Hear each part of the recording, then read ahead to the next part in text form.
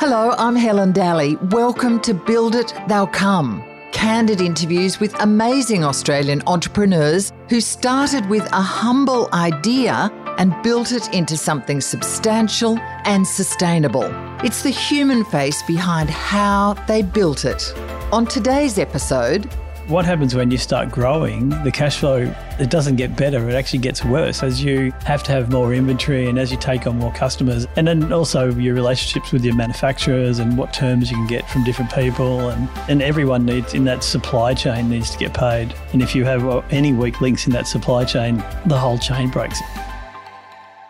When Mark Kelly's dad first took him scuba diving as a teen, it began a lifelong love of the ocean. That love was fully cemented much later when Kelly finally picked up a surfboard. He only learned to surf on a board at the ripe old age of 30. Well, that is old in surfing terms. Mark Kelly came to adore surfing and its connection with the sea and nature. Having learned the international sales, marketing and distribution ropes, working as a senior executive with massive global brands Adidas and Bausch & Lomb, Mark Kelly took the leap to start his own surfboard and stand-up paddleboard business.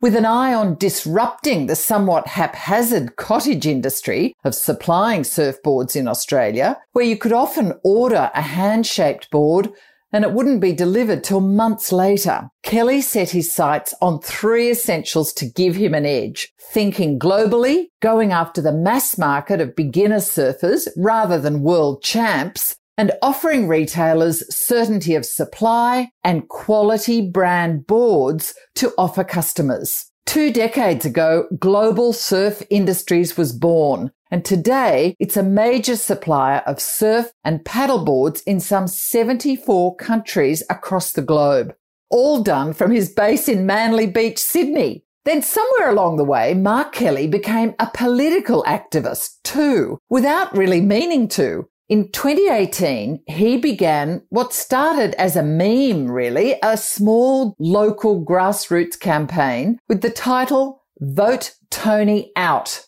The Tony being former Prime Minister Tony Abbott. The campaign's aim was to vote Tony Abbott out as the federal member for the seat of Warringah. Gutsy?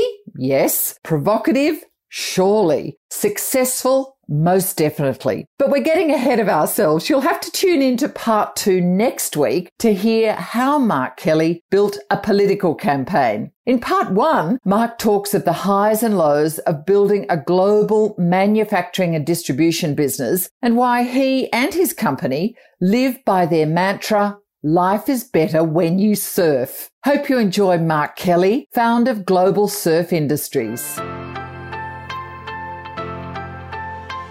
Mark Kelly, welcome and thank you for joining me on Build It, They'll Come. I'm so pleased to speak to you. Thank you, Helen. Now, you've been building your business, which I believe is marketing, distributing, selling various brands of surfboards and paddleboards around the world for pretty much 2 decades. Yeah. But you've done that under the radar, I would say. There's really not much media written about you. And I know one of your business aims is to be the biggest, smallest business in the world. Have I got that right? So yeah. What does that mean? Biggest, smallest business is just a sort of, I guess, a concept that I have, which is to be a big business but not have 1,000 employees. It's also just to run it as professionally as you possibly can. And a lot of that is about employing the right technology and having the right people and just having a mindset that is 1 + 1 = infinity.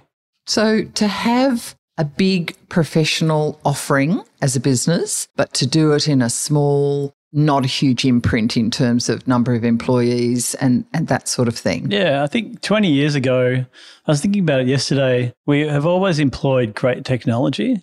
And now, if comparatively to 2002, a lot of that technology is nearly free. The business is based here in Australia, but we also run a US company, a New Zealand company, and we sell boards in 74 other countries around the world. So when we first started, I got a 1-800 number from the US, so 1-800 fax and a 1-800 call number. And that was about $1,300 a month for each of those lines. Wow. And now I don't even know if there's a cost. We use Skype in, so you have a local number in the US that I still have now, but we have the US entity has customer service and people over there. It literally, what used to cost $1,800 or $1,300 a month costs nothing now. Yeah, so extraordinary change in that period. Yeah. As you said, you sell surfboards in over 70 countries. Yeah. You own the distribution areas of the USA, Australia and New Zealand, all out of your operation in Manly Beach in Sydney. Which is actually home. Which is home, okay. So paint us a picture of exactly what Global Surf Industries is now and what are your markers of success? So what it is now, it's a company that runs 11 brands of surfboards and stand-up paddleboards, and we mainly focus on the beginner to intermediate market. So there's only one world champion and there's a whole lot of professional sort of surfers, and we don't really look at that at all. I don't think anyone will ever win a world title on one of our boards. Right. Because if you think of a triangle and you think of the bottom couple of layers of that triangle, which is the widest point in probably any industry, any sort of sport or participatory thing, is where the widest number of participants is. And there's only, at the top of that, there's only one world champion. So you're not selling to the world champion or the handful of professional surfers? No, it's more than a handful. No, it's anyone who wants to learn to surf or is into surfing. Our boards are really focused on getting people into the sport and basically on participation, and then getting them to enjoy that, and then getting them a higher level of enjoyment through better sort of skills. Yes, I guess so. You're appealing to a more mass market. Yeah, and a mass market in a sort of boutique, niche industry. So what is Global Surf Industries? Continue with the description. So it's just a business, a distribution business. We own and run the brands. We have a couple of licensing agreements. 85% of our revenue comes from business to business, and 15% is business to consumer. So we've had our own web stores since we were pretty early. I think it was about 2005. So really early. It was Web 1.0. A good part of it is because it connects us with our consumer. And so we have live chat on our website. We've had that for probably 15 years or something. And that's just great to sort of give people confidence that they're buying the right board. Our average sale online is about $450. So it's not a flippant purchase. It's not I'll just buy this. Because of the size of a surfboard and the cost to ship it, once you've bought it, you own it. There's no returns. It's just too expensive. It's quite an interesting thing like that. So getting someone to be confident about that they've bought the right board up front is a really big part of the business. And we do that through our retailers as well, just educating them what the right boards are for different people. But with consumers, I think just having that connection with the consumer in a distribution company is a really key part of the business. Yeah, so you're talking to your consumers all the time, trying to find out what they want out of a board. Yeah, and then just sort of, I guess, matching them with the right products.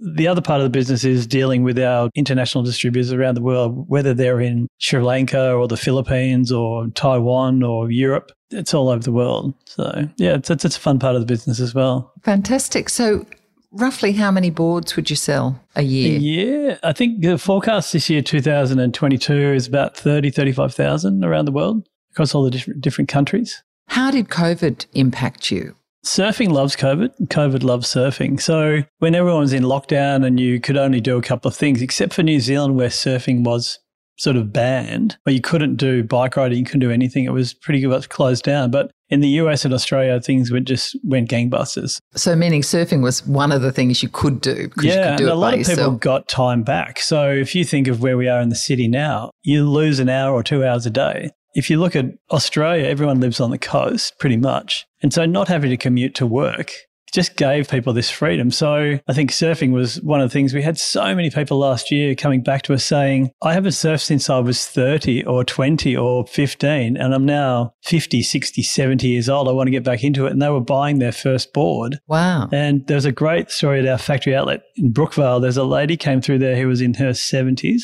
She hadn't surfed since she was 19. And she wanted to buy a board and she picked up this little sort of shortboardy thing and said, I used to ride this. And I was like, well, I don't think that's going to be the board for you now, but why don't you try this one? And so she bought that and then came back the next day with a girlfriend of hers who was 75. They hadn't surfed for 60 years or something. And now I saw them at the beach the other day. They're down like they're two little teenagers going surfing every other day in Manly. And that for me really typified what happened over the last couple of years. And it really just brought, I think, the kids being at home, there was a lot of people who went, okay, they'll start school at 8:30 and they were pretty much done by 10:30. And so the parents are like, okay, what are we doing? So the first wave in sort of March, April, May of 2020 was we sold out of softboards in Australia because all the families were coming in buying softboards all around Australia. This happened. And then the next wave after that, it was the dads going, okay, I want to get in the water with the kids now. And then the next wave after that, probably like September 20, was really the mums went, you know what, I'm not getting left out of this either. And so it was just a beautiful thing, I think, to see all these people getting back in. And surfing for so long has been dominated by the big clothing brands who are really just clothing brands, but they sort of steal surfing for their marketing purpose. Where in the last couple of years, surfing's been about participation, not just here in Australia, but all over the world. In Israel, our distributor over there is selling lots of boards, and he's reporting just an amazing amount of people being in the water. So it's sort of everywhere. And I think for me, I just love the fact that people are actually getting in the water because it's such a beautiful, soulful thing to just be connected with the planet that way. Business-wise, if you're selling out of boards, you were doing pretty well then in COVID. Yeah, well, I think it was just you couldn't forecast what was going to happen. So there was uncertainty at the beginning for you. Were you worried? Were you panicked in perhaps March of 2020? I remember I had to renew our lease on our factory outlet store, which was our trade showroom. But because none of our customers could come anymore, we basically, when we had a 4-year lease, we just turned that building into a factory outlet store because we were committed to the lease. We didn't want to walk away from that. But I remember trying to negotiate with the landlord to say, hey, pretty uncertain, can we have a rent reduction? He's like, I'm not losing any money. You know, if you want to get out of the lease, get out of the lease. But there was no empathy there.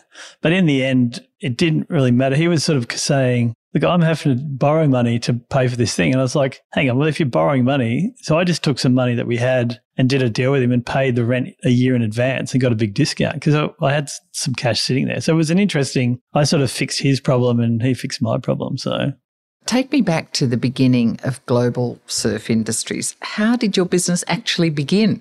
I was running sales and marketing for another company in the industry called Surf Harder International, and I ran 5 business units around the world. We just started a French company. We had a Japanese company in the US, a small one in Hawaii. And what's Surf Hardware? Surf Hardware is a company that, if you see surfboard fins, they patented the removable system of surfboard fins. And then from there, parlayed that into surf accessories. And it had a great global footprint. And so I ran sales and marketing around the world and then helped all those business units sort of run. So that was a great for me. Before that, I'd sort of come from global businesses with Bausch & Lomb and Adidas. So I sort of knew how to run marketing and sales. For global sporting or sunglasses too, I guess. Yeah. So then going into surfing, that was sort of fun. I only learned to surf when I was 30. So, really? So you didn't sort of come up as the little grommet who loved surfing since you were 8 or 9 and then had to fall into it? I was born in Canberra and then our family moved to country Victoria. So it wasn't until I think my dad got me into scuba diving when I was about 15, but that formed a love of the ocean for me. But yeah, I didn't learn to surf till I was 30. That's why I'm really quite connected to that beginner intermediate because that's quite fresh in my mind. I'm 58 now, but I can still remember that connection of being a beginner. It holds our company in good stead, actually. Yeah. So why did you make the leap from working for those big global companies? You could have had probably a great life, travel, surf, good living. There were some things going on in that company and the 3 owners wanted to sell out of it and they were sort of having a hard time just communicating with each other. And I was like, I'm a little bit over this. So I thought about all the resources that I had and the people that I knew. And then in that moment, I was thinking forward 10 years in the industry and thought, what would change in the next 10 years? And then with the resources and knowledge that I had, what could I make happen in 2 years or 1 year? So I was sort of trying to find something from the future and fast track it. This was back in around 2001, 2002? Yeah. So, and that would be my niche. And so I did it with another partner then. And so the surfboard thing was still quite a cottage industry at that time. So we thought what we'll do is we'll make brands, we'll make models, and then we'll sell those to the stores. So you would get a shaper or someone like that to make you boards and you'd put it under your brands? Well, that's what the industry still is. It's still a lot about sort of handshaping and local production. But because I'd worked for Adidas and Bausch and Lomb and these companies, I sort of knew international manufacturing. So we basically outsourced our manufacturing to a big company in Thailand. And then from there, we now have boards made in Thailand, Taiwan, China. But they're specialist global manufacturers that we work with. And that was going to be our point of difference is that when I first talked to all the retailers, they wanted 4 things. They wanted support, they wanted margin, they wanted consistent supply, and they wanted pull. So they wanted brands or good design to where pull people. Yeah, the consumers could sort of buy. And so I thought, that's not that hard. Like those 4 things that's normal in a business. Should be basic. Yeah, but if you looked at the local market and the local sort of manufacturing, it was put your order in September and you'll get your board by March. So it was still very cottagey, really. Yeah, and this is 20 years ago. And still, I think with a lot of that sort of domestic market, it's still like that. It's still that boutique, custom made, which is fantastic, but it doesn't really suit a lot of retailers and what their needs of the business are. So we set about sort of building that business plan and executing that. Didn't think until that time I'd ever had an idea that was good enough. And I think that's the thing, when listening to a couple other interviews that you've done, it's the right time. And I think timing in this, in life is everything. It's sort of like that sliding doors film. It's like that 1 minute can make a big difference. But I think in your life, there's different stages of life and some you are more willing to have risk and some you want less risk and more sort of just consistency I think the big thing about being an entrepreneur or starting a business is it's all fun and then you start employing people and then, there's sort of all this security that needs to take place. Suddenly the responsibility of, oh my gosh, all these people actually depend on me and depend on our product. Yeah, and when those people start having kids, then it sort of that heightens a little bit, So it's quite an interesting sort of journey, I think, being a business owner. Yeah, just back to sort of this beginning period. Where did the funding come from? Did you have to borrow? Did you have some savings? Did you ask family? Yeah, no, we had money of our own, and that was basically just money that we saved and payouts from leaving jobs and stuff. Yeah, you don't really appreciate, I guess, how much money it takes, and you can sort of think, we'll be fine, we'll do this, and you try to work out cash flow. But as you get into it, a business is just a big pit of money that it's not as bad as a boat, I don't think. But hopefully there's some return, whereas perhaps a boat, there's not so much. But it is definitely to fund cash flow in a business like ours now. On any given day, we'd have up to 10 containers on the water going somewhere in the world. So, we're cash flowing that until we get paid for it. And how scary is that, really?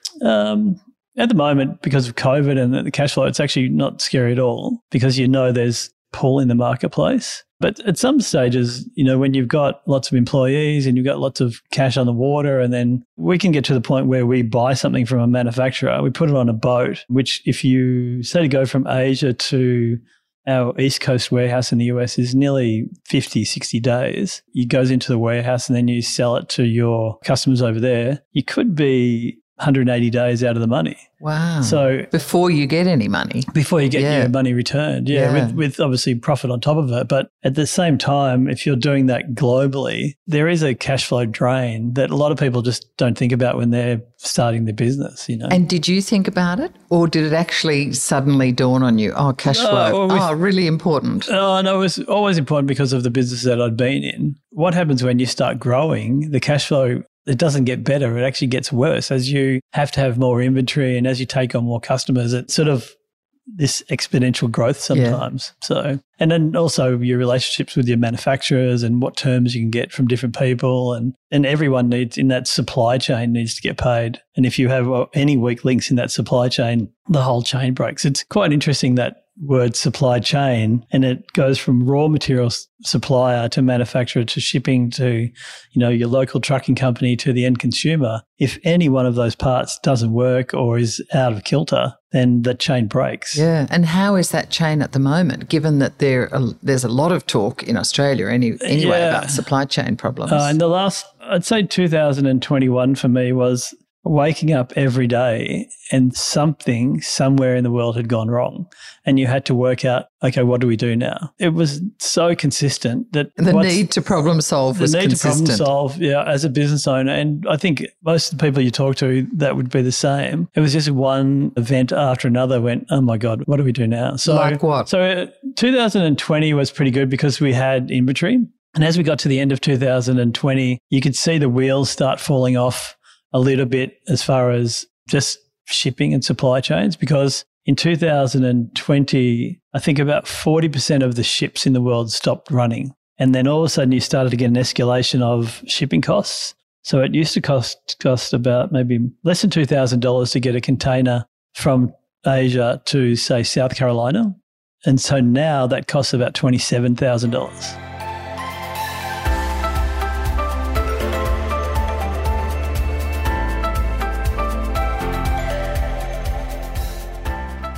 2,000 to 27,000 from Asia to the east coast of the United States. And in Australia, it's gone from around about 1,000 to about 14,000. So it's sort of interesting that inflation is coming like a steam train because of the costs in my business that I've had to absorb, but then you can't absorb them for too long. So then you have to pass them on.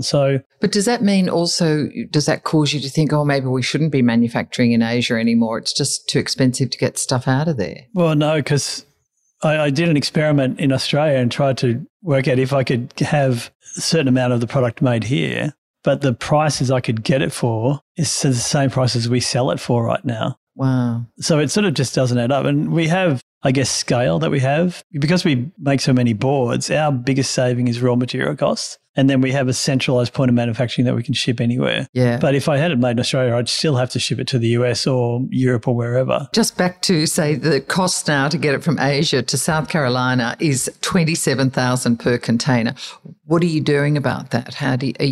We just pass the cost on. You have to pass it on. Yeah. So the cost of boards has gone up. Well, the cost of everything has gone up, and I think you'll find that, as people, the inventory in their warehouse starts running down and the new stuff comes in, they literally have to pass the costs on. So this is the inflation. This is inflation that you're seeing. You're saying, so, then you have all of our products that we make are made with Australian or US material. So all our resin comes from Australia and goes to Asia. All the foam raw material goes from Australia. So then their price is going up because the ship is going up there. So you've got this double whammy. So the second part of the thing is now all the raw material costs have gone up. So you have this little incremental cost of goods going up at the same time. So you then have to pass that on. So since COVID started, we've had 3 price rises and our prices would have gone up probably nearly 30% now. It hasn't really affected demand. The good thing for me is it's not just our company, it's every company. So it's not like, you're Helen, just suffering Helen, your products have gone up. And then people say, well, I don't want to buy that. It's everyone's playing the same boat. So there probably will be a slowdown in demand because obviously if things are 30% more, maybe people can't afford them. It's no different in any industry, I don't think, right now. Building, I think everything's going to go up. Mark, was there one move that you did or one decision that really catapulted the business back in those early years? Was it the deciding to manufacture in Asia? Was it going offshore to sell? Well, no, I think that was just an incremental part of the business anyway. I think the main thing we did was just listening to customers. And before you started the business, we basically thought about as much as we could what the key drivers of the business were. So you're sort of doing this investigation and at the same time you're saying, hey, if we could tick all these boxes, would you deal with us? And everyone's like, sure. And so when you build your products and then you go out 3 months later and say, okay, here's our portfolio of products, here's the pricing. And then people go, wow, you've actually listened to us. And so over the years, till 2020, I would be away 20 weeks a year in different marketplaces around the world or at the vendors in different parts of Asia, just listening to people and trying to continue to make the best decisions for the company and how we run it, how we run supply, how we run, the products into the marketplace and making sure that they're meeting the needs of both, the consumer and the business that we're dealing with. It's a very grand name, Global Surf Industries. So I want to ask you, when you first started, was it always a big vision for you? Or did you think, I'll just have a little business? I'm sick of working for big companies. I have never had, in the last, I guess, nearly 40 years, all the jobs I've had have been globally based. It was funny because I know people who in Manly who've always had just their business in Manly. So when they think of, maybe Seaforth to Curl. But I've always had these jobs where I've been flying around the world and I used to just be able to go the day before and go to the airport and get on a plane and go anywhere I sort of needed to. But that was my business brain. The global surf industry was just, I think it was just how it was going to be, Yeah. Did you grow up in an entrepreneurial family? Or where do you think this streak came from? Yeah, it's an interesting question. For me, I've just always had this sort of, I guess, entrepreneurial mindset and just looking at things going, how does that work? And I'm always interested in how things work and how business ideas are evolved and stuff like that. But Mum and Dad was just a sort of, they were just really hard workers, So it wasn't really, they didn't have businesses of their own or anything. But you had a good work ethic then from I think from Mum and Dad, then. they were both very hard workers and, right until the end of our mum's retired and Dad passed away a few years ago, but they were always hard workers, yeah. How difficult was it to expand internationally? Because I had all the contacts, before we got going, people were saying, hey, we're hearing on the grapevine what you're doing. We want to be part of it. And so for the first 2 years, I just kept pushing them back saying, hey, I want to build a business in the local markets first and then I'll expand. But yeah, pretty much from day one, we had people knocking on the door to buy boards in Spain or the UK or wherever. It's interesting because your main mantra, Global Surf Industries company mantra since day one, I believe, is life is better when you surf. I mean, that sounds very esoteric. It sounds very touchy-feely, but also kind of common sense. Is it just a gimmick? No, it's funny. That came up. I went to a marketing conference in Singapore.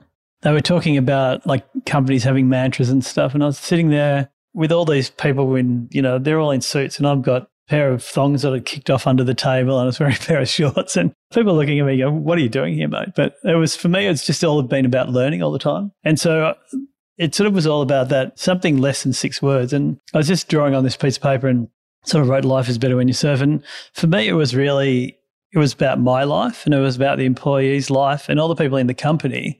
As a primary, that was the mantra was for us. But then when you take it to the next level for the consumers and all the people that we were talking to every day, you could tell, they get so much joy out of surfing that it's just a highlight of their life. And it is quite an addictive thing being in the ocean and riding a wave. And there's a romantic aspect of it, but then there's a thrill aspect of it and there's a connection with the planet aspect of it. And I think for me, it is a real truism. Life is better when you surf. It's great. Do you live by it? Like, do you surf every day? Pretty much? I surf every day. I didn't surf today in Manly because it was about 15 feet. And I thought if I go and have a surf now, I'll be a little bit tired for the rest of the day. But I'm literally in the water every day on one of a series of craft that we've got or just having a swim or something. Yeah. How long before you were profitable? Well, this is really interesting. So this is back to the timing thing. So when we first started the company in 2002, there was a film that came out called Blue Crush. Do you remember that? Mm-hmm. And it was a teenage sort of film about girls and learning to surf and being in Hawaii. And we just launched pure coincidentally off the back of that film. And so when we launched, every 13 and 14-year-old girl wanted to learn to surf. In the first year I was running customer service in Australia on that 1-800 number. And so I would be up, the phone was near my bed, it would ring, I would be basically, nude or in my underpants and I would wake up from a dead sleep and go, Global Surf Industries, Mark Elliott speaking, and I would just basically walk to the computer and then punch in the order and then we would fax that off to one of the warehouses. We had a warehouse in fax, of course, New York, Florida or LA. And that first year with I think 1 or 2 employees in the US, me running customer service from Australia, we turned over $3 million and we were making sort of about 12 or 14% net profit then. So we launched in a super profitable way, but then purely coincidental. That helped Australia, and it was a really interesting time. And have you stayed that profitable since? Oh, no, it would be good if it had, but life doesn't. I'm sure it's been up and down. Yeah, it's been up and down. It's been a roller coaster ride. A couple of years we lost $500,000, and they're just things that you can't control. Like a few years ago. But can you work out why you lost that money? Yeah, absolutely, all the time. So we run a ERP system called NetSuite. We've had that employed for close to 10 years now. We got into that really easily. So we've got great reporting that we've set up. So we're all across the numbers all the time. We do have a real analytical process, but again, a pragmatic approach to business. So you can sort of tell when you're going off. Sometimes demand just doesn't meet what you think it's going to be. Yeah.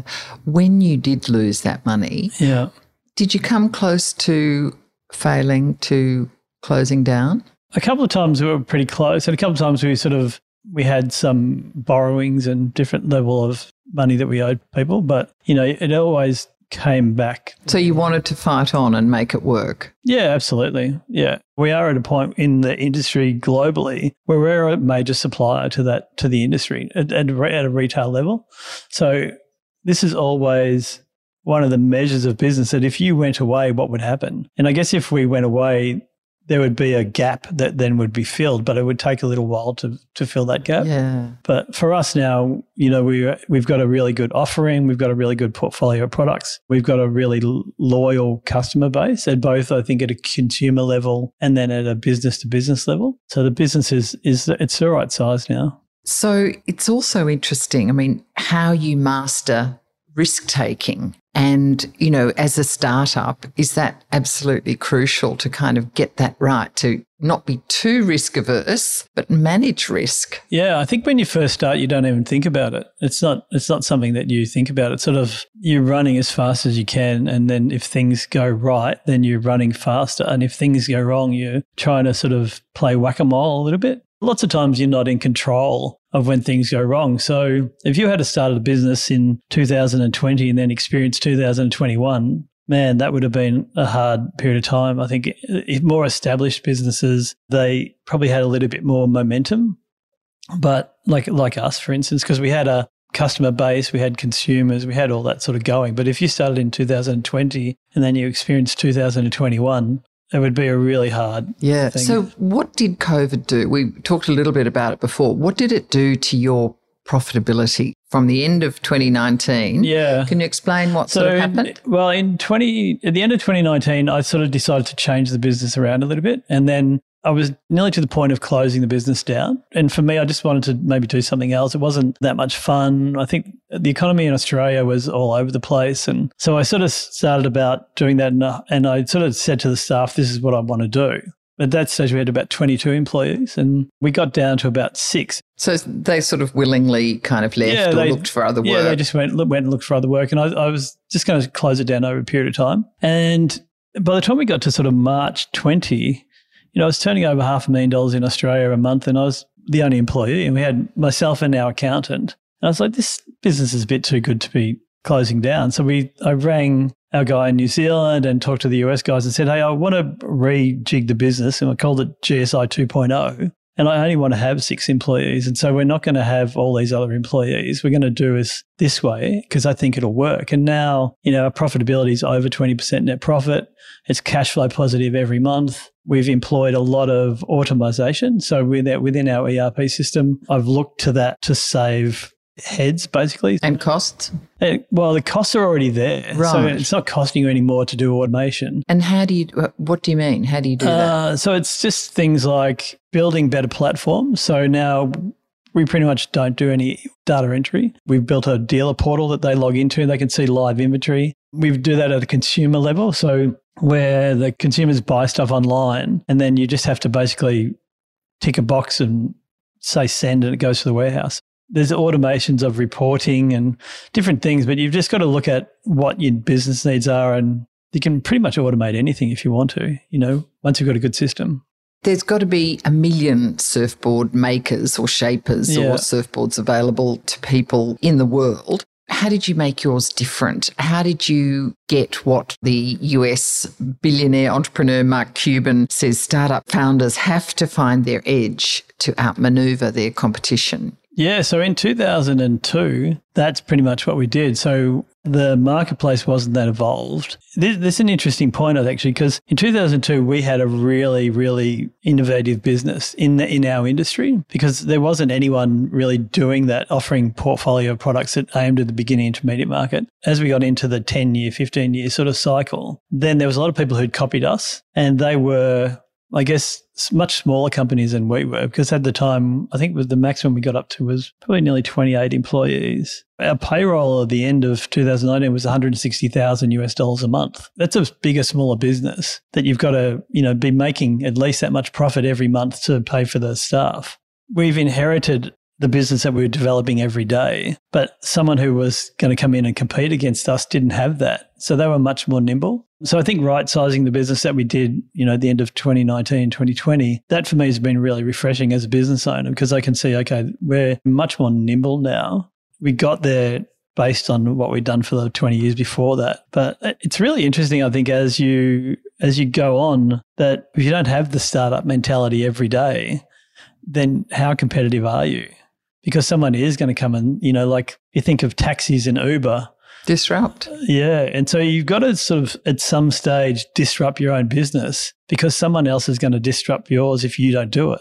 I think for me as an entrepreneur, it's easy to lose that sight. But if you don't lose it, you could lose it all because someone else will just come and pull the carpet from underneath you. So you've really got to keep disruption, thoughts, questioning yourself, running a ruler over everything all the time? Not constantly, otherwise you might go mad. But I think every couple of years you should nearly have sort of make it a project to say, okay, if we started this business today, how would we do it? Because I think you would find that you would do it quite differently. I think it's for nearly every business. If you think of banking and look at what's going on in fintech now, there's so many fintech apps and companies out there that just offer great services and you're learning about them every day. Or even look at a simple one we employed a few years ago was Slack, bringing Slack into our business to save on thousands of emails a day. Or we were using Zoom probably nearly 10 years ago. All the employees around the world were all home-based.